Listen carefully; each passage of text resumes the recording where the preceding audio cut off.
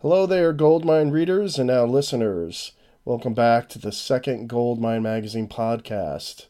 This is editor Pat Prince, and this episode will interview Candace Knight for you, the vocalist of Blackmore's Night and bandmate wife of legendary guitarist Ritchie Blackmore. We'll talk about her latest solo album, Starlight, Starbright. The album is more an atmospheric album that sort of matches Candace's ethereal vocals, if you will. And also, later on, we'll have longtime contributor Dave Thompson, who will talk about his new book for Goldmine, The Essential Guide to Record Collecting. And of course, there'll be much more. Well, we'll get right into Candace Knight's interview, but let's first play a song from her album, Starlight, Starbright. It's a song written by her daughter, Autumn. Here is Lullaby in the Night.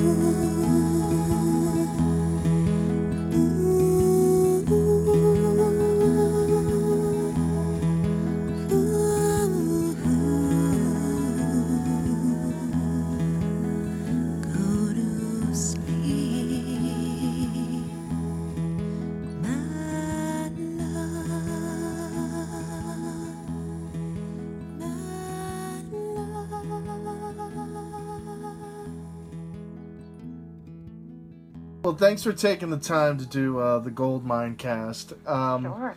First off, how is the Blackmore/Knight family? Good? Everything's good? Oh, everybody's great. Everybody's doing good here. It's just, they constantly keep us on our toes. Yeah. Constantly. But it's so much fun. Like by the end of the day, I'm absolutely exhausted, but but it's a good exhausted. It's like a kind of glowing, like I could just sit there and stare at the wall for like a quiet 10 minutes and not have to think about anything, exhausted. But it's all good here. So on the last solo album, I guess it's 2 years now almost, Starlight, Starbright. Yeah. So we'll talk about that. Your daughter, Autumn, wrote the song Lullaby in the Night, and probably the best song on the album. I think, yes, I'm amazed too. But you know what? She is constantly writing things. I mean, wakes up in the morning and she will just be making up a song about brushing her teeth or what she wants for breakfast, or, you know, by the end of the day making up songs about not wanting to go to bed, like that kind of stuff. She just breaks into song. Like, we live a musical. Like, we could be walking down, you know, down the hallway or something in her school, or you know, in a grocery store, and she's like making up songs, like dancing in the aisles and stuff. So, like, literally, if you were watching a musical on television or something, it would, like, that would be our lives right there, where people just stop and break into song and dance in the middle. It's kind of like our normal life. So it sounds like La La Land, the movie. Right? Yeah, it's strangely reminiscent of La La Land. Absolutely. How old is she? I mean, she just turned 7 last week. Wow. I know. It's kind of crazy, and she's almost as tall as I am, which is even crazier, because I'm going to be the mom that's like looking up at her going, that's it, you're grounded, you know. Right. She's going to look down at me like, mom, whatever. But yeah, it's amazing how fast it goes. Crazy. And Richie writes all the guitar along to her songwriting, huh? He's the master of the strings. Yes, he's doing all the guitar, but he's also doing, you know, the guitar, the electric and the acoustic, and the mandolin and the mandocello and the hurdy-gurdies and the nickel harps, and so anything, if it has strings along to it, that's pretty much what his job is in his house, to take care of all that stuff. Well, do the kids take interest in playing too? Instrument? Yeah, like we actually have music time in our house where, like, if Richie and I are gonna, you know, write something or get involved with, you know, like music, which we do every day. The kids, Rory, I think all he wants to do at this point is really just bang on things. Like, he's a drummer. He's just a drummer. He just gets some drum, so like we have his little drum kit downstairs, or worst comes to worst, it's pots and pans and Tupperware containers and, you know, like whatever he can get his hands on, or just his knees. He's just like slapping on, you know, with his hands, and so he likes to hit things. Well, there's always need for a drummer.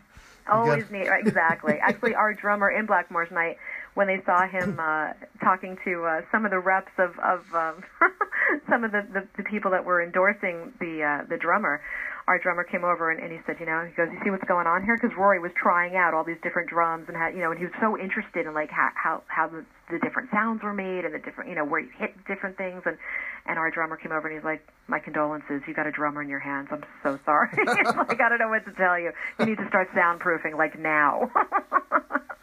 So it's very interesting. And Autumn is just, I'm telling you, she just walks around, she goes, Mommy, I am music. Music is part of me. Like, it's in me. So she's got a very interesting journey ahead. But like you said, she wrote that song. She actually was 1.5 when she wrote that song. Wow. And that's when the best things happen, when they're so natural, when nothing is forced. It's just a natural environment. And I was folding laundry upstairs, and she was in her room sitting in a big old rocking chair, and she had all her dolls around her, and she just had her doll in her arms, and she was just singing the song. She just made up this beautiful song, the words and the melody all at once. Like, it was nothing, like no effort at all. And it was just such a natural, innocent, beautiful, pure moment. And you know, because I was in the hallway, I heard her singing that, and I poked my head around the corner, and I grabbed my camera, because I always hover over my kids with a camera, and I taped it. I videotaped it. And when she was done with it, you know, next time our producer came, I'm like, we have to do this song. It's so beautiful. It was just like all the words were there, the arrangement was there, the melody line was there. It really didn't need, you know, anything else except for him to just add some, you know, string patches and stuff and flesh it out a little bit, you know, and but everything was basically there, and she's always been like that. It's amazing. Well, it's the perfect album to play to kids. You know, my kid is older now, but, you know, it would be perfect to be kind of like, remember those, they're still around, those rockabye lullabies for kids. You ever use those? Exactly. I don't know if that's right. Yeah, as a matter of fact, although I recorded this, like, in essence for my children, and, like, you know, almost so inspired by them, and such a celebration of the miracle of life, and it was just like such an amazing time being pregnant with my child, or singing to my child when they were so young, and cradling them in my arms, and just having those amazing, amazing bonding moments, and those moments of pure serenity. But ironically, as more and more people started getting the album, I started hearing these wonderful stories about ideas that I never would have thought to apply this type of music to. I've had everything from people who had their mom in a hospice, and they really wanted to send their mom off to, like, the next place, wherever that might be, Yeah. in peace and with her being happy Right. and just a smile. And so they would play it for their mom, and so that's how she actually, instead of being brought into the world with this beautiful music, that's how she was brought out of this world, which was I never would have thought of that. I've had people who are involved with rescue animals. This one gentleman who I was doing an interview with, actually, and he is very involved with rescuing dogs that were used as bait or fighting Right. dogs, which is horrible. And he said he had this amazing dog, but the dog could not relax. And so what he did was he wanted to transport his dog from point A to point B, but the dog was just going crazy getting into the car, and it was really difficult. And he said he put the CD on, and the dog got in the back of the car, laid down in the back seat, and totally relaxed. You're like the dog whisperer. Exactly.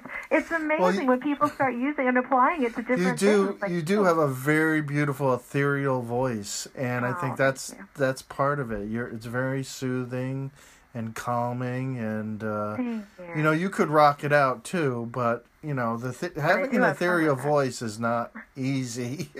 Right. No, it's true. It's true. Yeah. No, you're absolutely right. I mean, I've always kind of done that side of it. Like my sister's 7 years younger than me, and I used to just sing her to sleep all the time. Right. I used to have this joke with, because whenever I would kind of go into that mode, that relaxation singing kind of mode, I used to joke with people and say, I feel like when I choose my career path, I'm either going to wind up being, a really relaxing kind of ethereal singer, or I'll be a politician, because anytime I open my mouth, it puts people to sleep. So I'm not really sure, like, which direction I should go in. But obviously, I think I made the right choice. So I don't want to get involved with politics. You did. Well, it's fun. It's funny because you made a comment saying that you've never felt so spiritual making the album.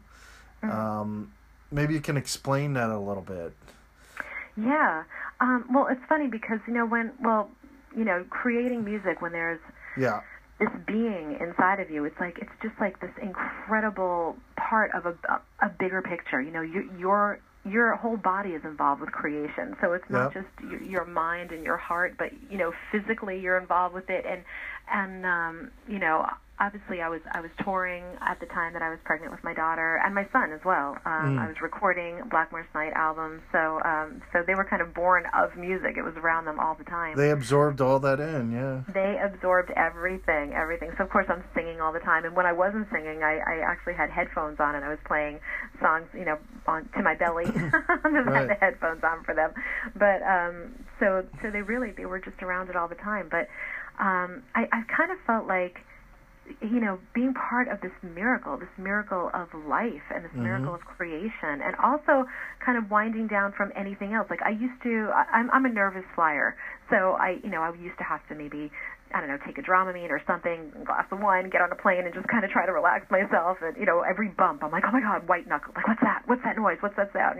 Of course, being with my practical joker husband doesn't help because he makes up stories about what everything is and about how it's going to crash in 5 minutes. And I'm like, oh God, it's not pleasurable sitting next to him on a flight. But if you're nervous, but when you're pregnant, you have to kind of detox from everything. And I was so nervous that anything I would do would affect this being inside of me. So I did not, have any coffee. I didn't have anything with caffeine. I didn't have any wine. I just really followed the strict rules as to what I needed to do. And I kind of detoxed from anything that, most people take for granted. You can take a Dramamine if you get on a plane. Like, it's not a big deal. It's not like hard drugs I'm talking about, but I just kind of really was like, okay, so what can I do to make this better for myself? And I kind of went into a higher spiritual plane, and I was able to see things from a different perspective and calm myself. Like transcendent.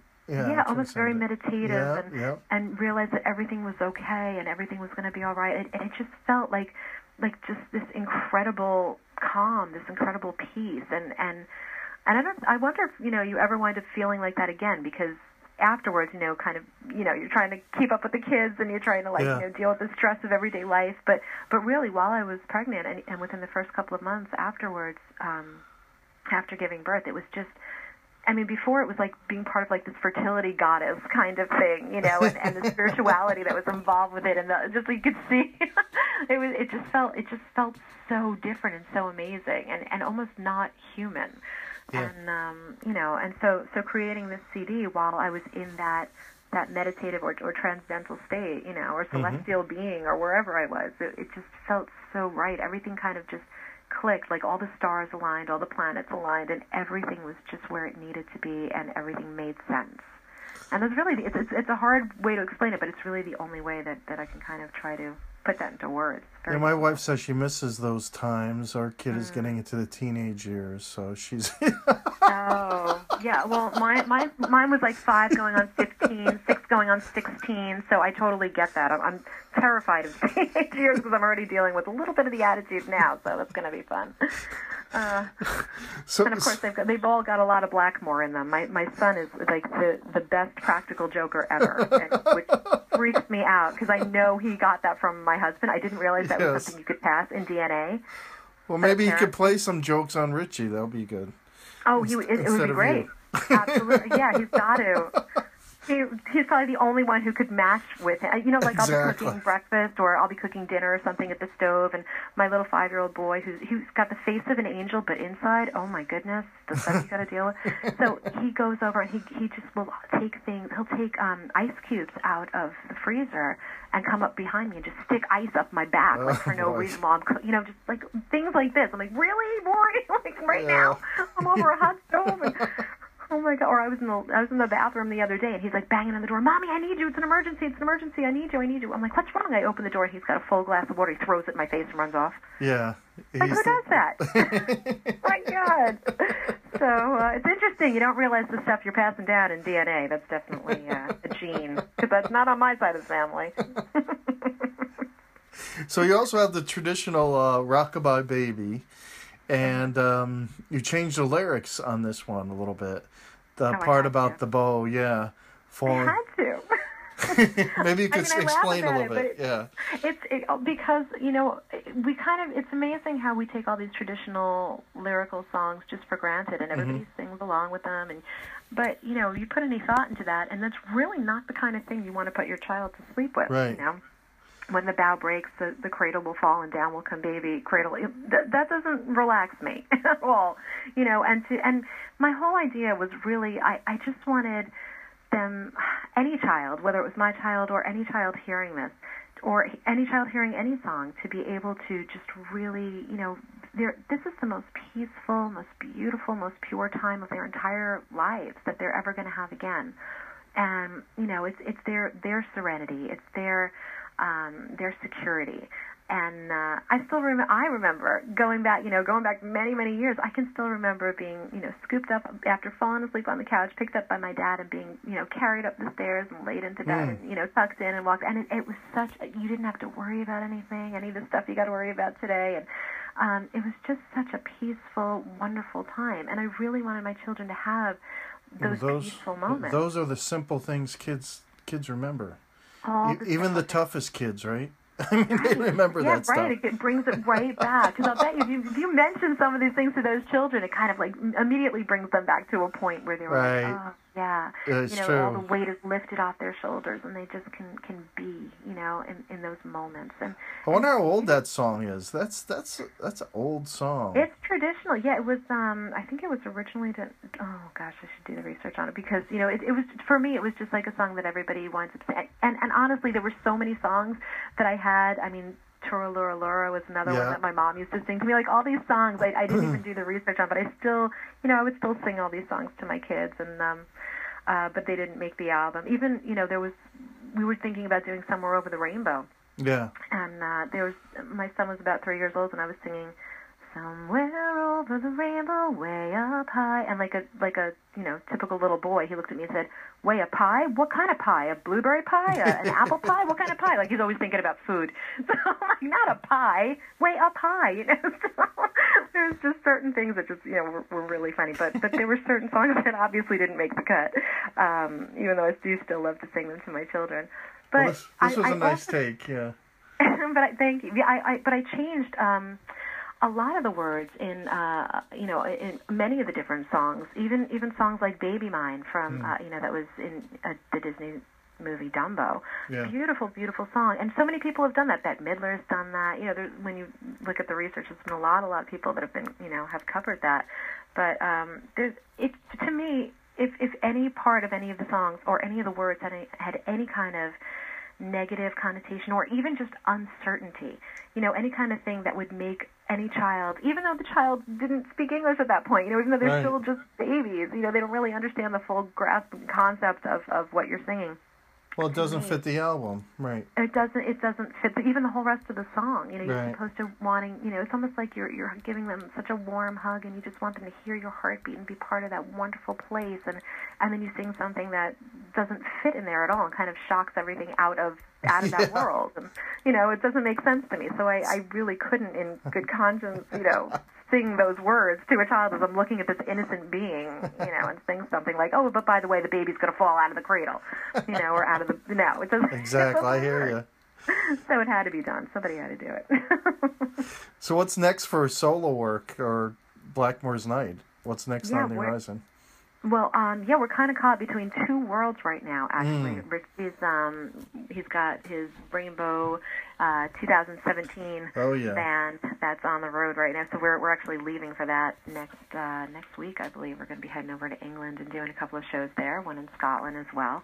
So that's always so much fun because, of course, that's the music I grew up on. Oh, yeah. In fact, I was going to mention that you did 10 albums that changed your life, and you mentioned Rainbow a couple times. So that should be fun for you. Because before I even met Richie, I basically lived on Rainbow, especially Rainbow Rising. Right. I don't. And back in the day where there were tapes, I don't know. Does anybody know what that is anymore? I'm not talking 8 tracks even. I'm just talking tapes. But yeah, I had the Rainbow Rising tape, and that did not leave my cassette player for probably a good year. And that's all I listened to. Just completely addicted to that. Absolutely loved it. So it's funny when people used to mention to me, "Oh, you're with Richie from Deep Purple," and I was like, "Well, actually, I was a Rainbow fan before I even learned about the Purple stuff. I mean, I knew the stuff on the radio, but but Rising was like my Bible. It's like amazing. But yeah, so we're gonna go over and do some of those shows, which always is so much fun. And for me, it's great because it's a different perspective. I get to sing the backing vocals, like in the back of the stage, so I get to really look at the audience and see how much the enjoyment is out there. Instead of, it's such a different perspective from being a lead vocalist. Yeah. And so you're part of it, but you're still far enough back away that you can still see it from a different perspective, and almost still see it as a fan perspective, which is cool. And so that's coming up soon. And then of course we're doing Blackmore's Night, believe it or not. And I still can't believe this. It's the 20-year anniversary. Wow. I know, it's insane. Because really, I have children they were 5 years old when their parents started taking them to see the shows. Because it's a kid's show too. It's an adult show. It's a grandparents. It's like a whole family can come and enjoy because it's melodic music. I heard it's like a party atmosphere. Now, not in the party sense, like Poison or something, but in a very family, very happy, fun. Loving get together and people dress up. I've heard it's a lot of fun. I haven't been yet, but some of my authors have told me they've had a lot of fun going. And we play Ridgefield's Playhouse up in. Oh, you do? Oh, okay. I'll check that. Yeah. Yeah, so we're thinking about maybe that area again. Possibly, I think they're looking at dates in October. So for America, acoustics are important with that. The kind of music. Yeah. But it's great because we have a 7-piece band, so even a lot of people for some reason still think we're like this acoustic duo, but it's a big band sound. But the cool thing is you can play anything. You could play a Renaissance song next to a rock song because Richie will still bring the Strat out, and then he'll go into acoustic stuff, and tavern music, and it's like a costume party. Some people choose not to dress up, but people who do dress up, we actually hold the front few rows for them, so everybody in the front is just all part of the party, and we just have a great time. And like I said, it's all ages. It's little kids come with their parents, and the mom likes the female vocals, but the dad has been a Richie fan for decades, so, and then the grandparents come because it's really just melodic music that they can hum along to, and so everybody gets a little bit of something out of it. It's pretty cool. Well, yeah, I mean, you guys do some Deep Purple set to Renaissance, right? Don't you do especially the songs that kind of, Richie always says that, there's certain songs he would never ask me to do, sure. the big screaming, songs Smoke like on that. the Water. Right. Right. Well, actually, we do smoke. We do smoke every once in a while. He just loves the fact that he doesn't have to do it every single time because he's not in that band. Yeah, I'm sure that would be. Yeah, I can. Feel... I mean, imagine being in the industry for 50 years, and every time you go on stage, you have to do that. Yeah, I can't imagine. No. So, especially when he's so prolific as a writer, and then to have to be reduced to just those 4 notes, it's like really. Like he always says, it's like Ian Anderson with Aqualung. Ian Anderson is such a brilliant minstrel musician, incredible. And then it's like Aqualung, which is a great song, but there's so much more to Ian's repertoire. Yeah. So Richie always jokes about they're almost in the same box with that. But but he'll still pull it out every once in a while. He'll pull out Smoke if he feels like doing it. He just loves not having that pressure of having to do it, Plus, he probably likes surprising the audience, right? Exactly. And he changes every night. Our set list is different. So that's great because I hate when bands they completely play the same song over and over because you have fans, traveling with you, kind of. Following you from and they travel from all over the place. Yeah, we've got fans. They come from. A lot of our fans actually take their vacation time from work when we go on tour. Exactly. And it's almost like a Grateful Dead following. So when you play, if you play the same old songs, that's. Oh, could you imagine? No, we'd never. No. Yeah. And plus the cool thing is, if we can get away with it, if there's no, especially if there's no curfew, that's kind of putting a barrier on us. We can, he'll go out there if he's having a good time, which most of the time he is. He'll play 3 hours, 4 hours. He just has a great time there. We take requests from the audience. We pull people up on stage. We get people involved. It's really more like a party at our home. Yeah, I've heard. Yeah, so it's a lot of fun. So you'll be I'm seeing here that you'll be in Germany during August, huh? I mean, you'll Germany, you'll be busy. Oh, yeah. Germany, Czech Republic, Holland, and Luxembourg this year. Wow. So you won't be back touring in the States probably till around the fall, right? I'm thinking October is what people are talking about right now. That's the buzz. Okay. That's out there. And there's going to be a special set that's going out of a Blackmore's Night best of for the past 20 years that's got some cool inserts like memorabilia and stuff, like collages and stuff. Oh, when is that coming out? That should be coming out when we go on tour overseas. So I'm thinking probably August. And that's going to be on vinyl as well? Yeah, it's a good question. They didn't tell me about. I'm always the last to find out for some reason. Like the record companies know way before us. Fans actually tell me. I have fans tweeting me going, "Did you know this was out here?" Or "I'm so excited about this release." I'm like, "What? Oh, really? That's cool. I didn't know about that one." Yes. Yeah. So thank God for the fans. They keep me, updated on everything. It's pretty awesome. Yeah. But so that'll be coming out in a couple of months. Okay. Well, we'll keep our eyes open for it. Thank you so much for taking the time. Oh, of course. Thank you. It's great talking to you. And we'll talk to you soon, okay? Yeah, hopefully see you in October. Thank you, Candace. Take care. Bye-bye. Bye now.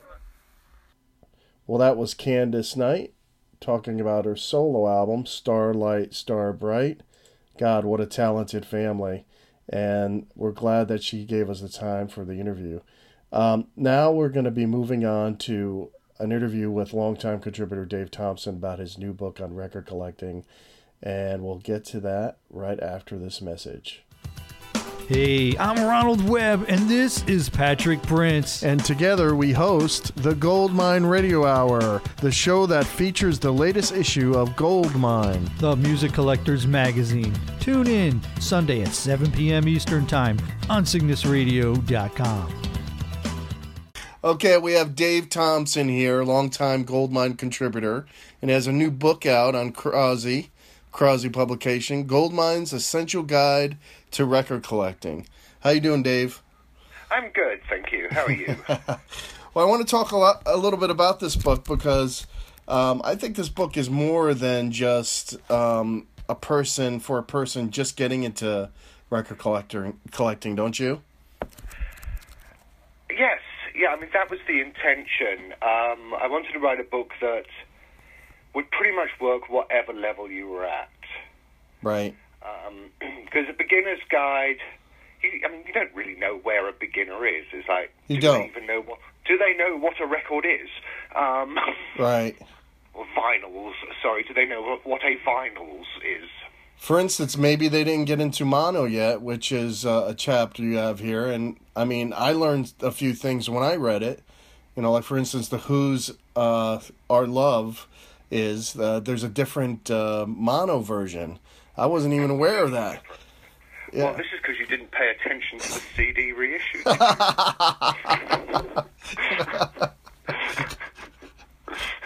You should always listen very carefully to mono. Right. Actually, I'm being serious. You should always listen carefully because sometimes you'll just think, what's all the fuss? And other times you'll just be sitting there saying, have I ever heard this record before? Yep. The classic example is the first Crazy World of Arthur Brown album, where side one is pretty much a completely different performance to the stereo. And this is what kind of makes music collecting exciting, is that they could, find something different, a different version of the song. So that kind of impressed me, because I was a fan of The Who, and I never knew that example. So I'm sure that will happen to other people as well, Yeah, I mean, that is the most pronounced example with The Who. Yeah. When I originally had a mono. I mean, I picked up a mono one when I was at school and didn't really know the difference between mono and stereo. Right. So, we're going back several hundred years now. So I'd had my copy since I was like 13. That's cool. Bought in that great purge where everybody switched from mono to stereo, late 60s, early 70s. Yeah. So I was buying records, and so I bought this copy, and I had it, and I loved it. And then one day, I was working at a record shop, and one of my co-workers put on the album, and it was stereo, and it was like, oh my God, this is completely different. Yeah. So very sensibly, I sold my mono copy and bought a stereo one. Yeah. Because that's the sort of thing you do when you're 16. Right. And then spent the next however long trying to find a mono one, because I decided I liked it better. Yes. And I did the same thing with the first Zappa album as well. And you said, over the years you've said that as far as music collecting goes, there's the Beatles and Elvis, and then there's everybody else. I mean, do you still feel that way? Because I have a feeling, looking at the market, that Elvis has slipped a little bit. You hear that, but I think amongst serious Elvis collectors, it's probably slipped a little because they've got everything. The ones they're looking for now are the ones they're very unlikely ever to find. Right. And there's been so much stuff reissued. But the fact that Follow That Dream and Sony are still releasing this stuff yes. on a constant basis, the fact that Elvis is still some of the most expensive or highly priced records around. Right. I don't really think he's slipping. It's just people don't talk about it now because it's not really the 50th anniversary of anything significant. Right. I mean, the only thing that Graceland's trying to play up this year is the 40th anniversary of his passing, and they're trying to celebrate his legacy. But people, I don't know if they're going to notice that as much as like a 50th, like you said. Even a 40th, because they're doing the same thing with punk rock in England. It's the 40th anniversary of the Sex Pistols record, so we all have to go out and spit at each other a little and then go home and play it.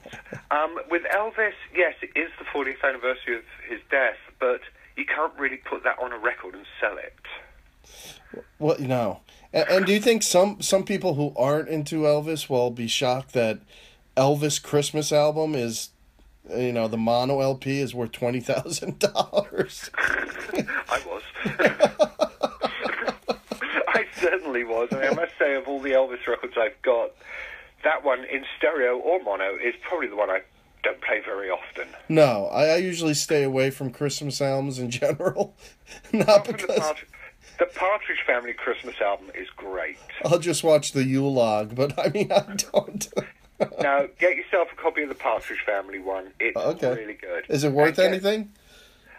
First pressing, if it comes with the Christmas card loose. Yes. Huh. Later pressings, they printed the Christmas card on the cover. It's like real cheap.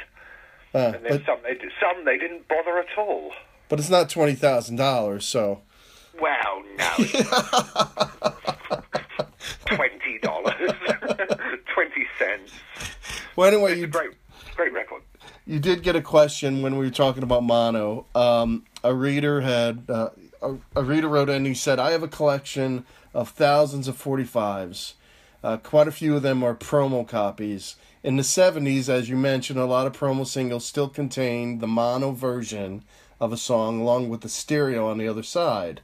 Were many of them true mono mixes or simply fold downs of the stereo ones? That's actually a very good question. Unfortunately, it's a very horrible answer. They're just fold downs. Well, I say that, but I'm sure somebody will be able to produce something that no one's ever heard of, which is a true mono mix. Right. But in general, Yep. I'd say 95, if not more, %. They just did a mono fold down for AM radio. Mm-hmm. Yeah, really, you're not going to go to all the trouble of doing a mono mix. Right. Makes sense. And a lot of the albums that we do sort of prize now, sort of post 1968 American mono records, do tend to be fold downs. Yeah. Their promos, they were mono, but they were just done for AM radio. Yep. And they didn't really pay that much attention to them. Right. Good old AM radio. Yeah. Yeah, it kept us in mono for another few years. Well, anyway, thanks, Dave. And good luck with the book. It's a great book, Goldmine's Essential Guide to Record Collecting. And you can get it at Barnes & Noble and all your good record stores and your good bookstores. All right, man. Yeah. Thanks for your time. Thanks very much. We'll be seeing the pages of Goldmine later, man. Bye. Okay. We're going to call up Mike Greenblatt. He's at the Saratoga Jazz Festival. I want to call him up and see how it's going. He writes Filled with Jazz column, the new one. And let's call up Mike now. See if he's enjoying himself, what kind of bands are playing.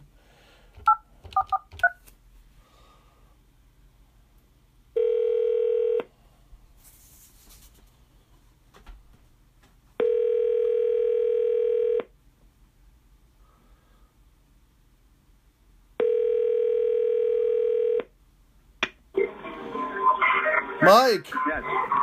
Mike! Yes. It's Pat. Hold on. I have to walk away. I was sitting in the first row for this great Latin jazz trio. I forgot my damn Tilly hat for my head, and I forgot my sunscreen, and I forgot my chair. So I'm at the mercy of the elements.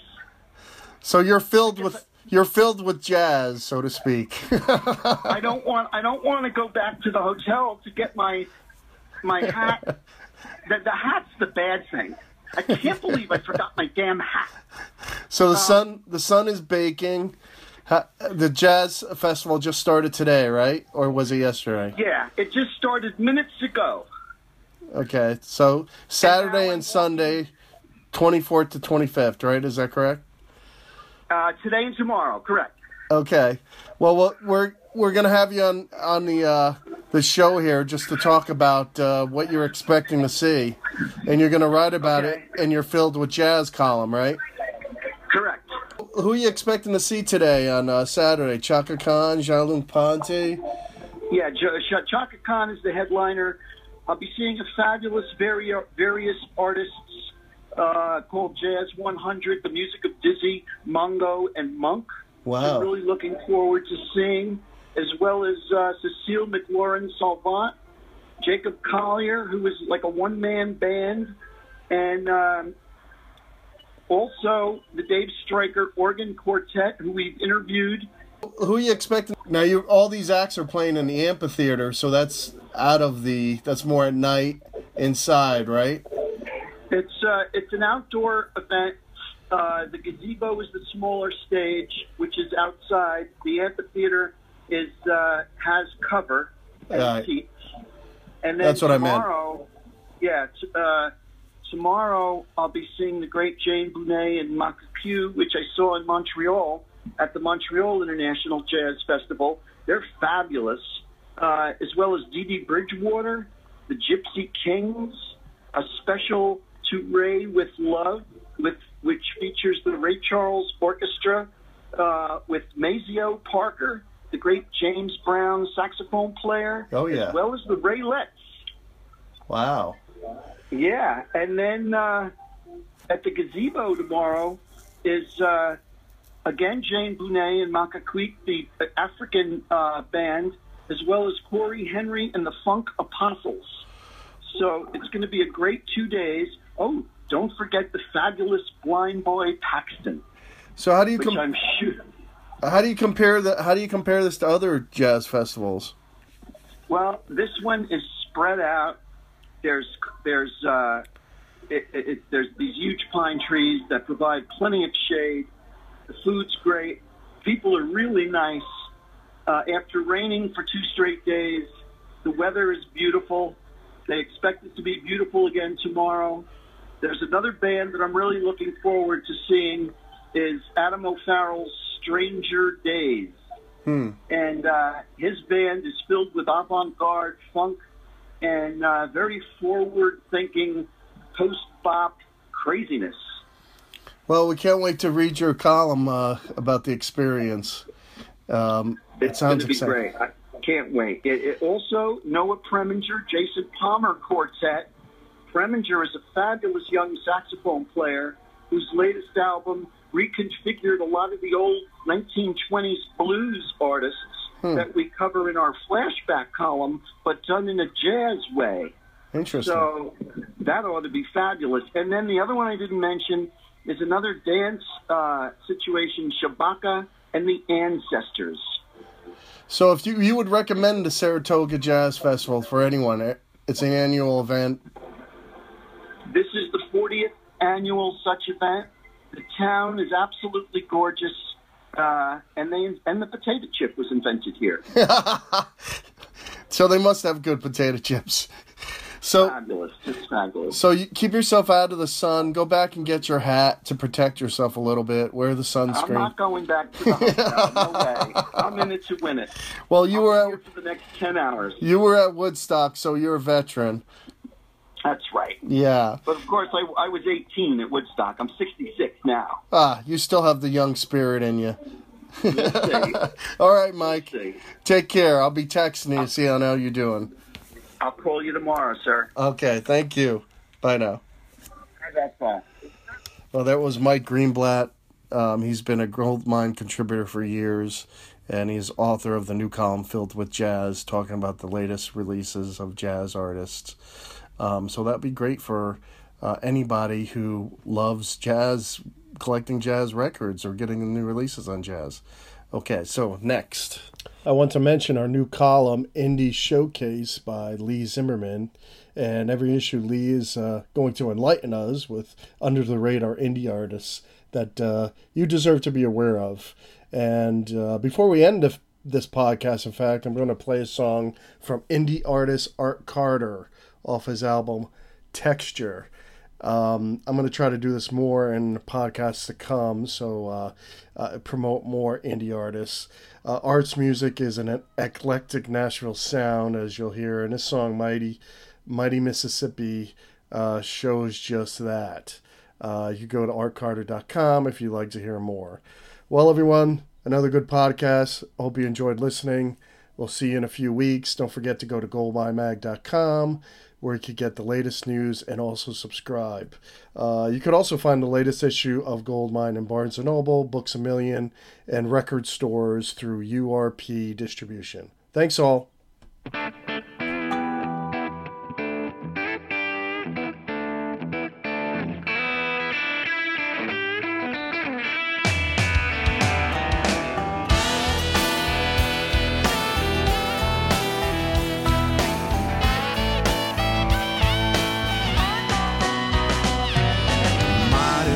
Mississippi, great river that you are, upon your winding waters, hopes and dreams befall. America, land of the free, that come from everywhere. The promise of a new life, a pound of gold to spare.